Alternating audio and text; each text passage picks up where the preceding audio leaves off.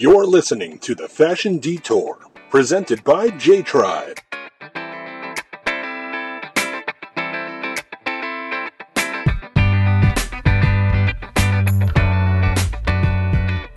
I'm very excited to introduce our special guest this week. Her name is Avital Goldschmidt.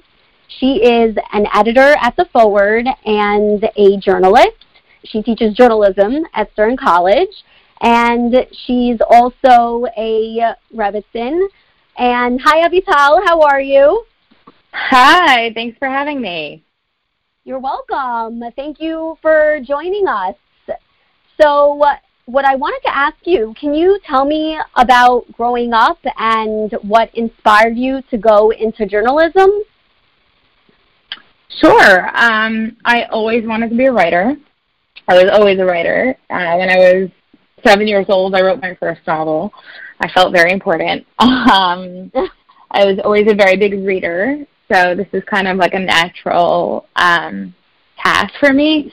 I think it was just, I couldn't really imagine myself doing anything but writing. So, I went to Berea, where I was also actively writing, submitting to a lot of big writing competitions, publishing stories during high school, and then I went to Stern, where I also wrote quite a bit and started publishing in kind of mainstream publications. And, you know, it's kind of my way of telling stories about my community, using what I see as, you know, kind of the gift that God gave me, my writing talent, to tell the truth and the way that I see our community, the issues we're facing, to really lift the mirror to the society that we live in. Wow. And what kind of writing were you drawn to in the beginning or initially? Initially, I was writing probably like fiction and poetry. I feel like everyone writes poetry at a certain point in their childhood or teenagehood. Yeah. And then journalism wasn't exactly the thing I thought I would do. It was, you know, I was writing kind of more essays and fiction in college, and then at a certain point in my last year at Stern, I had this really strong opinion, really strong feeling about what I saw as extremism in the Jewish community, and the way that like this humra culture where we're always trying to be so strict and to show how firm we are, and I don't need that, you know, that certification, and, you know, my ties are thicker than yours, et cetera, et cetera. So I published an essay very out of the blue in Tablet magazine, and that was kind of my first foray into that sort of writing. That was opinion writing. I wrote a lot of opinion on issues in the Orthodox community, and then at a certain point, in around like 2013, I basically started doing a lot more reporting, and at the time I was working with Haaretz, based in Tel Aviv. I was writing from New York largely, but it was not necessarily the types of writing that I thought I would go into. It was kind of the thing I felt compelled to do because I kind of opened my eyes and I was like, wow, there are a lot of problems in my community. I really want to fix them. Here's how I can do that. Wow. And was it hard for you to get into the field? Yeah, it is pretty hard. I had a bunch of kind of lucky moments. But honestly, people say to me, oh, look, you're so successful, you're publishing. And I always say, you don't see the long list of rejections that no one really sees. It's just a file in my inbox. Yeah. So it is hard. There's a lot of no's. There's a lot of rejection. It's a really cutthroat business. To find a job in journalism these days, it feels like a unicorn job, honestly. Definitely job? Not paid. Yeah, unicorn is in like really hard to find. Yeah. And when you get one, you're like, hold on to it. You know, it's really hard to nab it, especially straight out of college.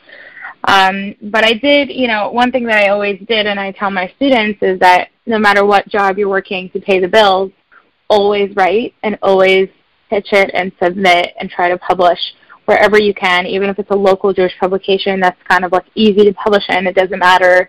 That's how you build a portfolio. That's how you build search results. It's really integral. So don't give up, and keep never give up. Keep going at it. Absolutely. I can definitely relate. I was an English major in my undergrad, and it was one of the things that I considered, the whole field of journalism and writing. So now I get to do that a little bit more. Right. So that's definitely fun. How would you compare the difference between being an editor to being a reporter? It's definitely very different in that when I was a reporter, I was a stringer. Like, I was, working wherever I was, writing stories. So you have a lot of freedom, but you don't have the same structure. So that, and as an editor, I have a lot more structure. I come in every day to the office. A good chunk of my work, I would say, is assigning stories, editing them, and putting them up. Not as much writing as a reporter would be doing, obviously. One thing that I've really tried to do is incorporate more reporting into my own work rather than, just publishing other people's stories. I block out a lot of time to produce my own sort of unique stories. Today I had a story on the shidduch, not really the shidduch crisis, but the concept of the resume, and how, and there was this data breach basically where a bunch of resumes were uploaded to a website without the subject's approval, permission. So, and what that means about, what that might mean rather about a shidduch resume, when you put such personal information down and you pass it around in today's age where there's kind of no boundaries online, where that information can go is kind of scary. So it was a long piece, but really talking about online privacy in the frum community, number one, and number two, also how singles are treated in the community. So that was a really fun, really fascinating story that I kind of just spun out in the past few days. It just happened. Yeah. But one thing, and it was big in all the big Facebook groups. It was a fun story. People had a lot to say. And it was one of those stories that I really felt like, okay, only I can write about this. I mean, I probably could have found a freelancer to write this, but this was okay, this is an Avital story. I have to take this on. So I'm trying to do more of those. I have a bunch of other stories of the sort up my sleeve that I'm pretty excited about. It's great that you have the freedom to, sometimes choose what you want to write and then what you want other people to write. Sure. It's so important as a writer, and also I think, I'm very much a creative soul, so I need the freedom, and I think I have very specific perspectives and I feel like insights into a certain community. So, it's a segment of our readership here at The Forward. It's not all of our readership, but it's an important readership that I really want to feel like that readership is covered and feels engaged. So that it's so important for me to have the freedom to continue doing these sorts of niche insider stories, and I'm really grateful that my employer allows me to do so. So who would you say are the readers of The Forward? How would you describe them? It's so varied. Generally the kind of typical reader is a very liberal, highly educated, and I'd say non-Orthodox progressive Jew. That is the majority, and this is based off of stats. We've done surveys of our readers. But the interesting thing that I find is that when I write my stories that are kind of, slightly different, out of the box, much more orthodox, I see, based on the statistics, I see who's coming in to read, and there's a huge firm readership. I think that one thing that I find really interesting about this job and my specific place is that it's really, truly one of the only places, I would say, where you can get unfiltered, uncensored reporting on issues in the community. I think a lot of other publications within the Frum community would never publish, let's say, a story like this about shidduch resumes being posted online. What? Yeah, sorry, being exposed.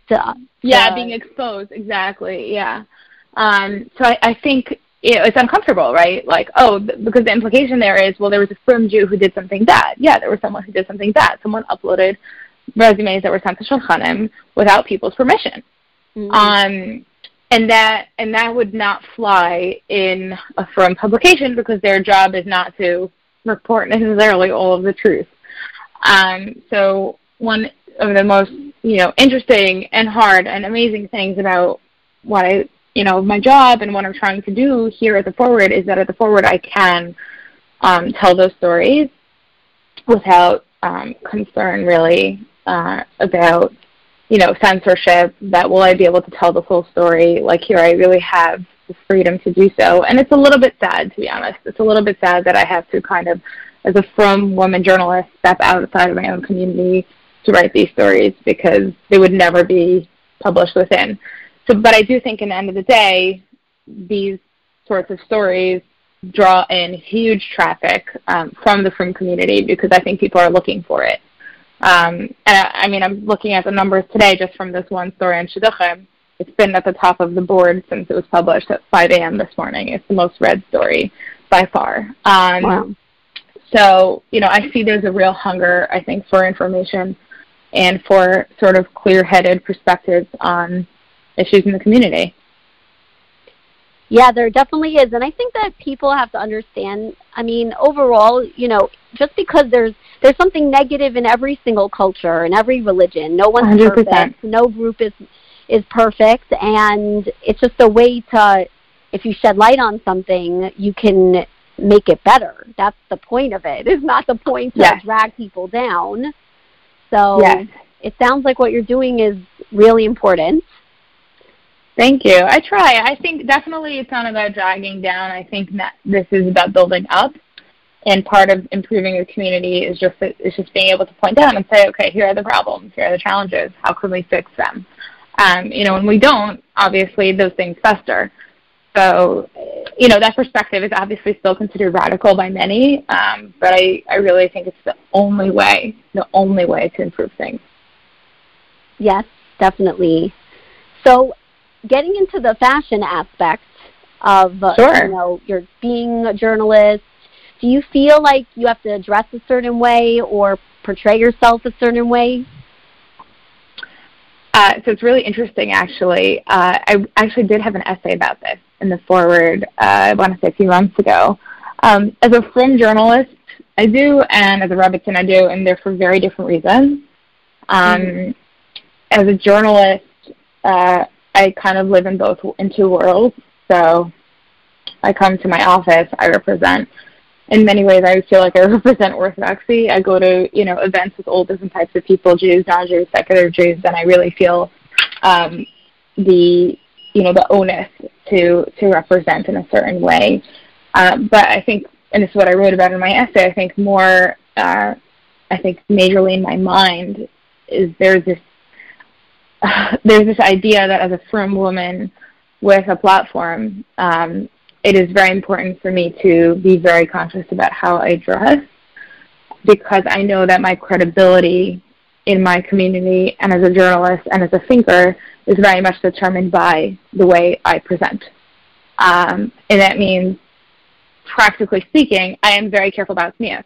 Now, first of all, I do believe in the value of tznius, about dignity. I do look at it as a sort of self-respect to the body, but I also see it as a political reality in that I have to be very careful that my skirt is long enough to really cover my knee when I'm sitting down on stage somewhere interviewing someone, because if not, someone's going to take a picture and post it online and say, look, her skirt is a little bit short, maybe she's not so Frum, right?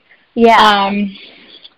So that's like the unspoken, uncomfortable thing here. But that a few months ago, I decided, okay, that's it. I'm talking about this. Like, that's just the reality of my life. And my point in pointing it out is really just like, I think it's a little bit sad that we have come to this place where a woman is, so judged. And not just women, actually. I think men also are judged.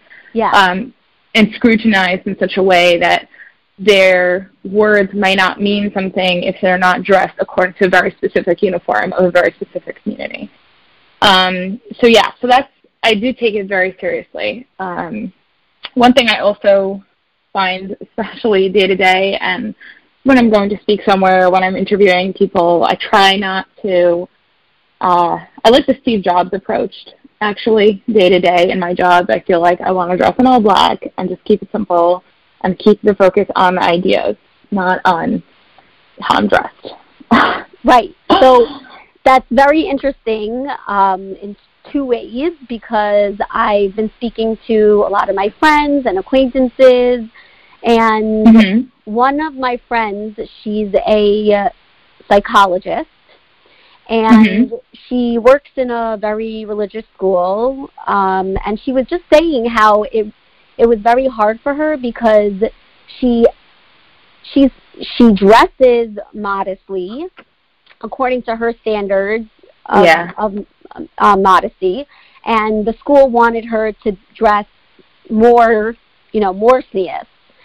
That was very difficult for her, and she ended up, she's listened to the rules, and she does dress more serious, but she kind of felt like she lost her sense of self a little bit in doing that. Like, she wasn't able to portray herself the way she wanted to, and she kind of lost like the excitement that she had for clothing, and then how it would make her feel every day. The joy that she used to have in it. So I could totally see that happening. I think it also just depends on where you're working and like how you're spending your day to day. Like, for me personally, like, being more makbid on sneas for me is not, at this point in my life, it's not particularly difficult. And it's strange because 10 years ago it was. When I was in shidduchim, for sure it was. But it's different. Now I feel like I'm, in a different place. And again, I think in terms of the types of work that I'm trying to do, I really want people to focus on what I have to say. So it's an unexpected turn for me. I didn't expect my life to go this way, to be very honest. But I totally understand how, of course, your identity, clothing is very much a part of our identity, 100%. And to have to change something drastically in a way that one is uncomfortable is for sure shocking and uncomfortable. Right. And, I mean, thankfully she did take a step back, and she realized that, I can still express myself through color or through the cut of the clothing, and she's finding ways to inject her personality into what she wears every day so that she could just feel good every day. Yeah, so it's very important. So do you do that at all, like in small doses with what you wear? It depends. So the other half of my life, as a Rebetzin, it's very different. My fashion choices, we live in the Upper East Side, so their fashion is a big deal, and I really try to, I don't know if dress playfully is the word, but have fun with my clothing choices in a way that I don't do during the work week. So I have like a really double life. I used to have 2 different shaitos that I would wear, literally. So and there I wear, to shul and to events. I have a little bit more fun. I spend a lot of time choosing very carefully the types of dresses that I like, that I think are interesting, that are cut well, that are fully tsanua, and that really, I think, represent what tzniut means, what it can mean, rather, in a very diverse community. So that's, I think, really where I put in my energy when it comes to wardrobe choices. Right. So that's, at least you have that balance, so to speak. Yeah. No, it's great. I love clothing. Don't get me wrong. I love fashion. I'm a very avid follower of trends. I like to keep my lives separate. It's just a funny thing. I like to work to dress very simply and not, just all black, literally all the time, even in August. And and that way I don't also expend too much energy during the week thinking about my outfits. And then Shabbat and Hagim and events, all the things that happen outside of work that's a lot more, kind of thought intensive. Right, and you can let your creativity roam free, basically. Yeah, for sure. And it's I know people are looking. I know people notice what the rabbi's wife wears. I definitely did that growing up in my shul, so you kind of want to project well.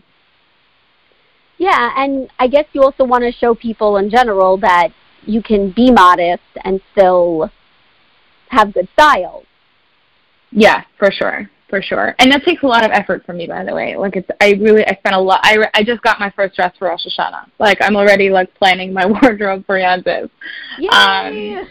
Yeah, I'm very excited. But I think it very much through because I know people will judge, and I don't want to give off a frumpy impression of what I see could be beautiful. So I believe in the power of turning the mundane into something holy. How can we apply this to fashion? So I talk a lot about this with my bat mitzvah girls in our community. I see definitely fashion as a way to, first of all, differentiate between Chol and Kodesh, right? Between the weekday, the mundane, and holy days. We wear different clothing, and I love that aspect of Judaism. I love that we, Shabbos is coming, and we change our clothing. It's such an important part of what it's all about. You change your clothing, you change the person, you change your perspective, you change your attitude. So there's that, and I think the idea that the way we dress ourselves, the way we treat our bodies, and however we interpret it, and I don't. I think for people it means different things. Tznius isn't one person's tznius is not the next person's tznius. But however we interpret it, I think we dress our bodies with respect and with the knowledge that there is something greater than ourselves. I think that's very powerful, particularly actually when it comes to head covering. That's one thing that really moves me about covering my hair, though it's not an easy mitzvah. I see it as a sort of just a female version of what men do by wearing a kippah. When men wearing yarmulkes are showing that there is God above them, so too I feel like I'm wearing a constant reminder that God is above me, that the world is greater than just me, that, just because I write one good article doesn't mean I've made it. I have to be a little bit more humble. These are sorts of constant reminders, I think, of humility. And to my mind, that's really what modesty is about, is to inspire humility, is to inspire us and to remind us that we are greater than just our bodies. Yeah, I totally agree. It's amazing. I didn't even think about that, the whole, from weekday to Shabbos and the transformation. That's really interesting. Yeah, if you think about it, it's a strange sort of thing. In the middle of your Friday, you're showering and you're changing into something else. You're putting on your makeup. You're putting on your nice sheitel. It changes everything. It changes everything. Yeah. So, as a mom and a wife, how do you go about your fashion choices? As a mom, if I'm dressed gnarly, I'm winning. There are some days that I just don't want to get dressed. I don't know. The truth is, I feel like even when I'm full-time in mom mode, like on a Sunday or Shabbos, I'm also in a communal setting, almost always. I'm going to shul, there's Sunday school, there is an event, there is a birthday party, whatever it is. I'm very much in our community. So I don't really have many opportunities to just be like in a slinky skirt and tichel. I'm kind of always on. So generally, if you want me to be very specific, I live in my leather jackets on Sundays. That's like my go-to easy New York City mom look. Yes. And it's, you know what I'm saying? It's a good look. And you feel like you're dressed up. You look dressed up even when you're not super dressed up. Yeah. Yeah, and big sunglasses, obviously, and a nice coffee. That's my Sunday look. Or at least I try. So yeah, I don't really have much time where I'm just, kind of chilling with the kids. It's a lot of social time. So yeah. I'm kind of like always, either I'm at work in my professional life or I'm like Rebetzin in some capacity. Exactly. But it's really true, though, that the second you put on those sunglasses and that leather jacket, you feel a little bit transformed. Like you feel like you're ready to take on the day. Like there is something to the power that clothing can have, I think. Yes, I find totally. Like I find that when I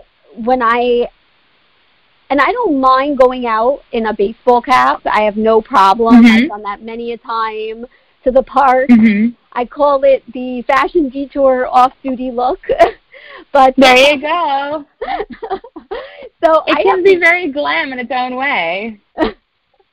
And like I don't have a problem doing that at all, but at the same time I feel like I have more self-confidence when I just have a different feeling when I'm wearing, something a bit more put together. Like just a simple thing. Yeah, like sure, for sure. Jacket. Yeah. You could be wearing a plain dress underneath, and that's it. Right. But yeah. So I definitely totally hear where you're coming from with that. I feel like I'm always on the lookout for like those little hacks, the easy things that make you look put together, even when you aren't super put together. Like for those moments, exactly. When I know I'm going to see someone or be in some social setting, but I'm not in the mood to put on a whole, face of makeup and some sort of fancy dress. Yeah. And are there any brands or companies that you gravitate towards? It's a good question. I really recently started shopping a lot from brands, actually. I was not finding the things that I needed at any of the department stores pretty much. So, yeah, where do I shop? I found a lot of really nice things actually at Front Row Couture. It's a brand in Muncie. I bought a lot of things from them online. Where else? Apparel, Raju, Linear, all of these sorts of frum brands. I'm a supporter. First of all, I like to support other frum female entrepreneurs. I really feel the Shita like happy to support them.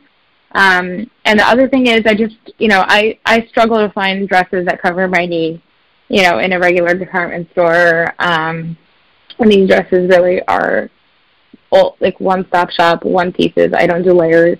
I like for a look to look finished and like conscientious, like this was made to be the way it is. So I really try to go that way. And I sometimes I go to Brooklyn. I do my shopping there. And is it Brenda's, whatever it was it? Yeah. I go to a lot of them to really. I spend a lot of time scoping, looking out for things that are interesting and that are a little bit different, that look elegant also. It's hard though because I think there's also this big trend in a lot of these stores I find that are like people love a lot of like flowers or bows and like it's like a little bit hapachkad and that's not my style. I'm just like I like a more kind of simple, elegant look. So that requires work. I know what you mean. There's the modern, simple aesthetic that right. It's very hard to achieve and still look not boring. Exactly. Not boring. First of all, not boring. Or second of all, there's like this super modern look, which is like these big dresses. They're like, but they look like potato sacks on me. Like I can't wear them. You know what I'm saying? Like there's that style, like very Brooklyn. I can't wear it. Like it just doesn't look good on me. So I spent a lot of time looking for. I think the word is tailored. I like a tailored dress. I like something that looks the cover dick. Yeah. Yeah. So I'm 5 feet tall, so I don't know how tall you are, but I just I'm 5'6". Yeah. Okay, well, at least you have some height. In terms of, but I do understand, like, for me, I always need a belt or something to, right. Mm-hmm.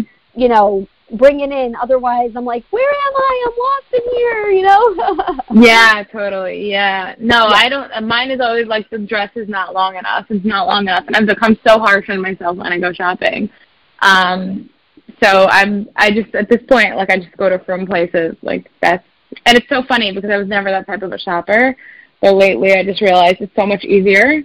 And I also think that I shop much more, like, consciously. Like, I used to go to Bloomingdale's and just, like, browse and maybe this piece, and if I add this and I, do this to it, then it'll work. But I just got tired of it. Like, I don't have that time anymore.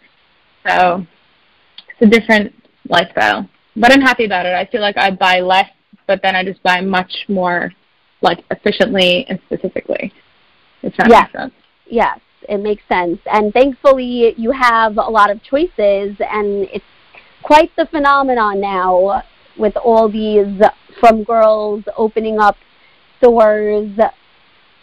It just, I feel like it started out of nowhere, but it's exciting because I love it. Yeah, it's very exciting. So yeah, I think it's, like I said, I really love just supporting, from women's businesses. If I have the option to buy something from a Frum store or a department store or something, and even if the Frum store is a little bit more expensive, I'm happy to spend it there. It is exciting. I'm hoping that, like, it looks like it's getting diversified. Like, there's a lot of different style options that these brands are putting out. So we do have a nice amount of, choice. Yes. It is interesting, though, that in general, the world overall is becoming more inclusive, and there is more modest fashion options out there. For sure, yeah. So it's like, I don't remember the saying, who came first, the chicken or the egg or something like that? Right. But it seems like, I don't know if we're influencing them or they're influencing us, but it's all good. There was actually a great piece about this in the Times. I want to say it's 2016 or something, by Vanessa Friedman. She's like their top fashion critic, and she wrote about how the fashion of our age, of this decade, whatever that means, the 2010s, is actually about modesty, and how more and more it's considered normal for women to cover up, where not long ago it was to expose oneself. Now people are covering up, and that a lot of it comes from, actually interestingly, from feminism, that this is like women deciding that their bodies don't have to be on display in the way that they were conditioned to display them, which I really connect with. And I think after this whole Me Too thing, a lot of, secular women who don't do this for religious reasons, but just choose to really cover up. I see a lot of midi skirts in Manhattan, a lot, like long skirts. I'm shocked always, because from the back I think it's the Frum girl, and then the woman turns around and nope, but it's nice to see that we do have more, I think, fashion options. And I think the other thing is there's just the internet, like the opportunities to shop all these different interesting sorts of brands that we may not have been, kind of exposed to before are now available to us. So you can, shop European brands. I go to Moscow. I love shopping there because Russian designs tend to be pretty modest and it's different from anything that we have here. There's a lot of interesting brands that are opening up, and we now have access to them, which is fantastic. Yeah. What was the name of the author of that article you said? I think it was Vanessa Friedman. I'm pretty sure. Okay, I'm gonna look that up. That sounds really interesting. And if you remember any of the brands in Moscow, are any of them available online? The brands in Moscow, I'm gonna have to remember. I don't think I remember any of the brands. I just know where I walk in the city to find them when I'm there. I go on a shopping spree. There is one, I want to say it's Isabella or something, and I did see something online, but I don't know if they ship to America. That's the thing. A lot of them ship to, I see to London, to Ukraine, to Dubai, but I haven't really seen much shipping to America. I don't know if they're going to offer that anytime soon, to be honest. Well, I'll be looking that up later. Yes, I will send the link. Okay, sounds good. So, overall, what are your hopes for the future of modest fashion? Where to begin? One thing that I'm always looking for that I struggle to find is like I said, the sort of refined and toned down elegance.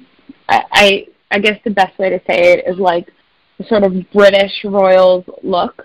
Kate Middleton does an amazing job of dressing like this. Her stylists do an amazing job. And that's something that I feel should be more available. And I just don't see enough of it. Tailored, structured pieces that feel really conscientious, that are good quality. So I would love to see more of those. I feel it's just not in style for whatever reason. Now people want asymmetrical and frilly, whatever it is. And I call me a conservative, but I really like the more timeless look. So I'm hoping that brands do consider making more timeless designs in addition to the trendy ones. Sorry, that's such a niche answer, but it's something that I really think about a lot, just because of, where I'm going, in the Upper East Side, whether I'm going to shul or I'm going to a dinner at, the Pierre or the St. Regis. I can't show up in a cutesy, color block dress that might be in on Avenue J. You know what I'm saying? Yeah, no, I totally hear what you're saying. So I'm I guess the word is more grown up. I don't know what the word is, but I'm looking for something. I'm always looking for something a little bit more kind of refined. Yeah. You could kind of, I was looking at the First Lady's style. Yes, exactly. Right. Yeah, I think it's interesting to see the people that are in power. That's the looks that they gravitate toward, Right, and I totally, and that's the right word. It's called power dressing. It's showing a certain sort of confidence, right? I think that's so important. And I say that just even professionally, wherever I go, I really think about what am I going to project in the way that I am dressing. And something about that style does emote a sort of power, a sort of confidence. And I think it's interesting you're saying it that way, because I wonder if we in our community are not dressing that way because we're just not conditioned to think of ourselves as powerful. I don't know. Just putting that out there. Yeah. But I do wonder about that. That's definitely food for thought. Mm-hmm. So thank you so much for all your time, your feedback. And, what I wanted to add is I do think maybe you'll get what you want I hope going forward, all those brands out there, I hope you're listening, that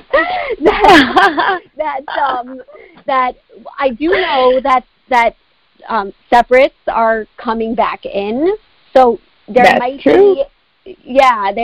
be a little more room for that type of power dressing with the separates, because you could take a simple skirt and pair it with a blazer, and a blouse.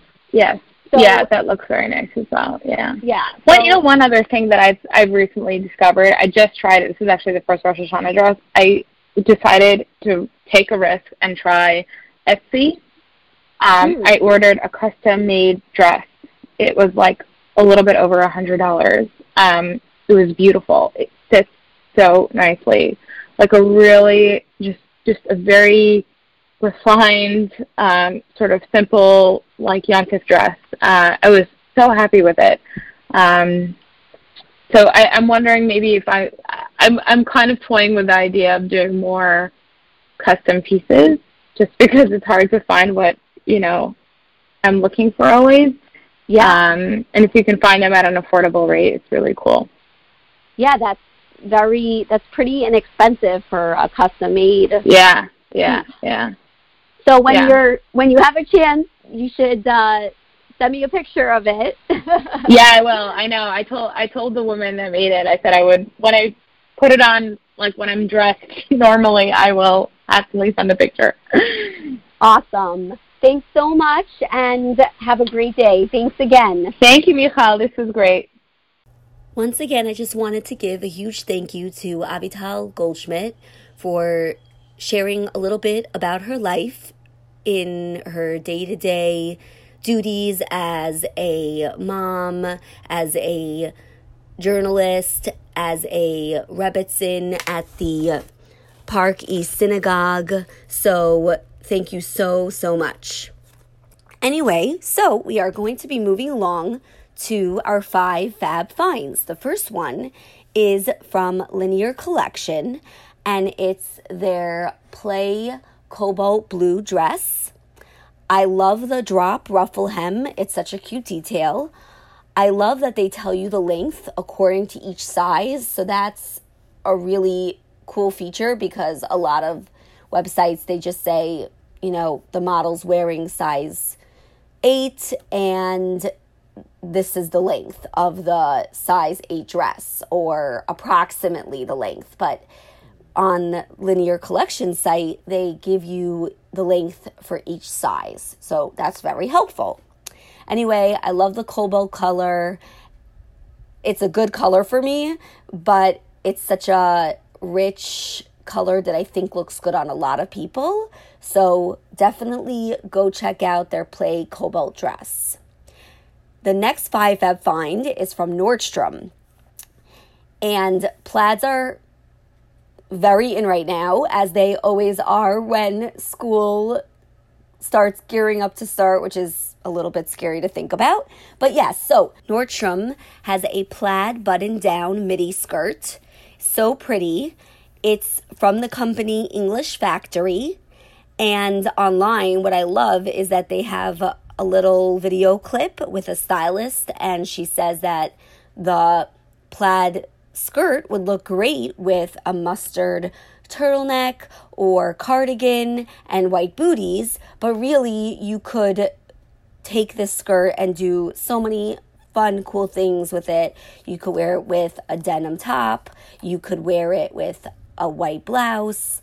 So the possibilities are endless, and $63. So go check out their plaid button-down skirt. And I love that it's like a very dainty plaid in like a light blue and red. So it's more subtle. The third fab find, speaking of plaids, is from Century 21. They have a great blazer from Laundry by Shelly Segal. It has a tiered cuff sleeve, and it's called their tiered cuff plaid blazer from Laundry by Shelly Segal. And it's just like a really cute feminine detail at the bottom of the sleeve, like a very small 2 tiered cuff. So it's very pretty, and I think that you could put it with a black pencil skirt. You could put it with a cream pencil skirt and dress it up for Shabbos. So moving on to our Fab Find number 4 from Macy's.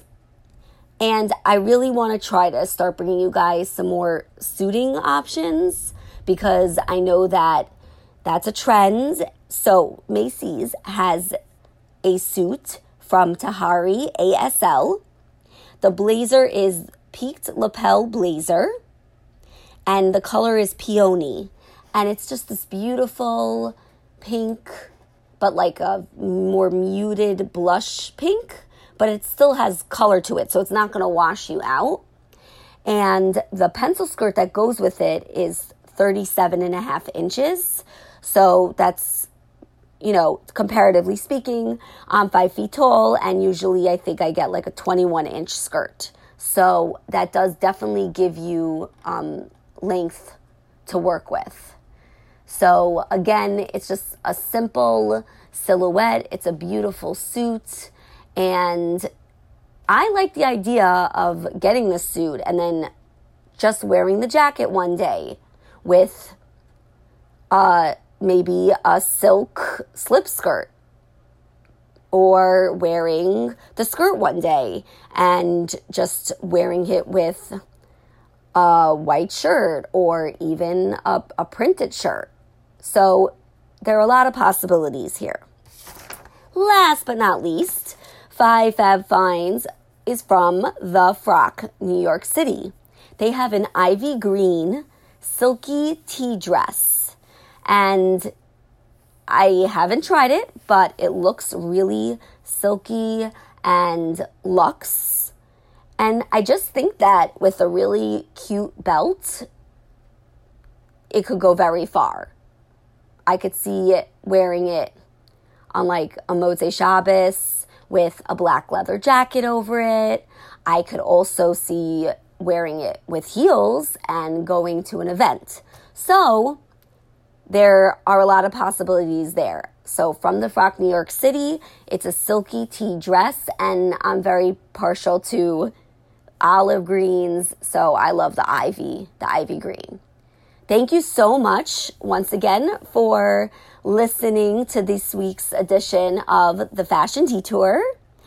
You can check out all the 5 Fab Finds on my blog, thefashiondetour.com. I've got pictures up there. I've got links. So happy shopping. And thanks again for listening to Avital Goldschmidt. She was really inspiring. I hope you have an amazing week.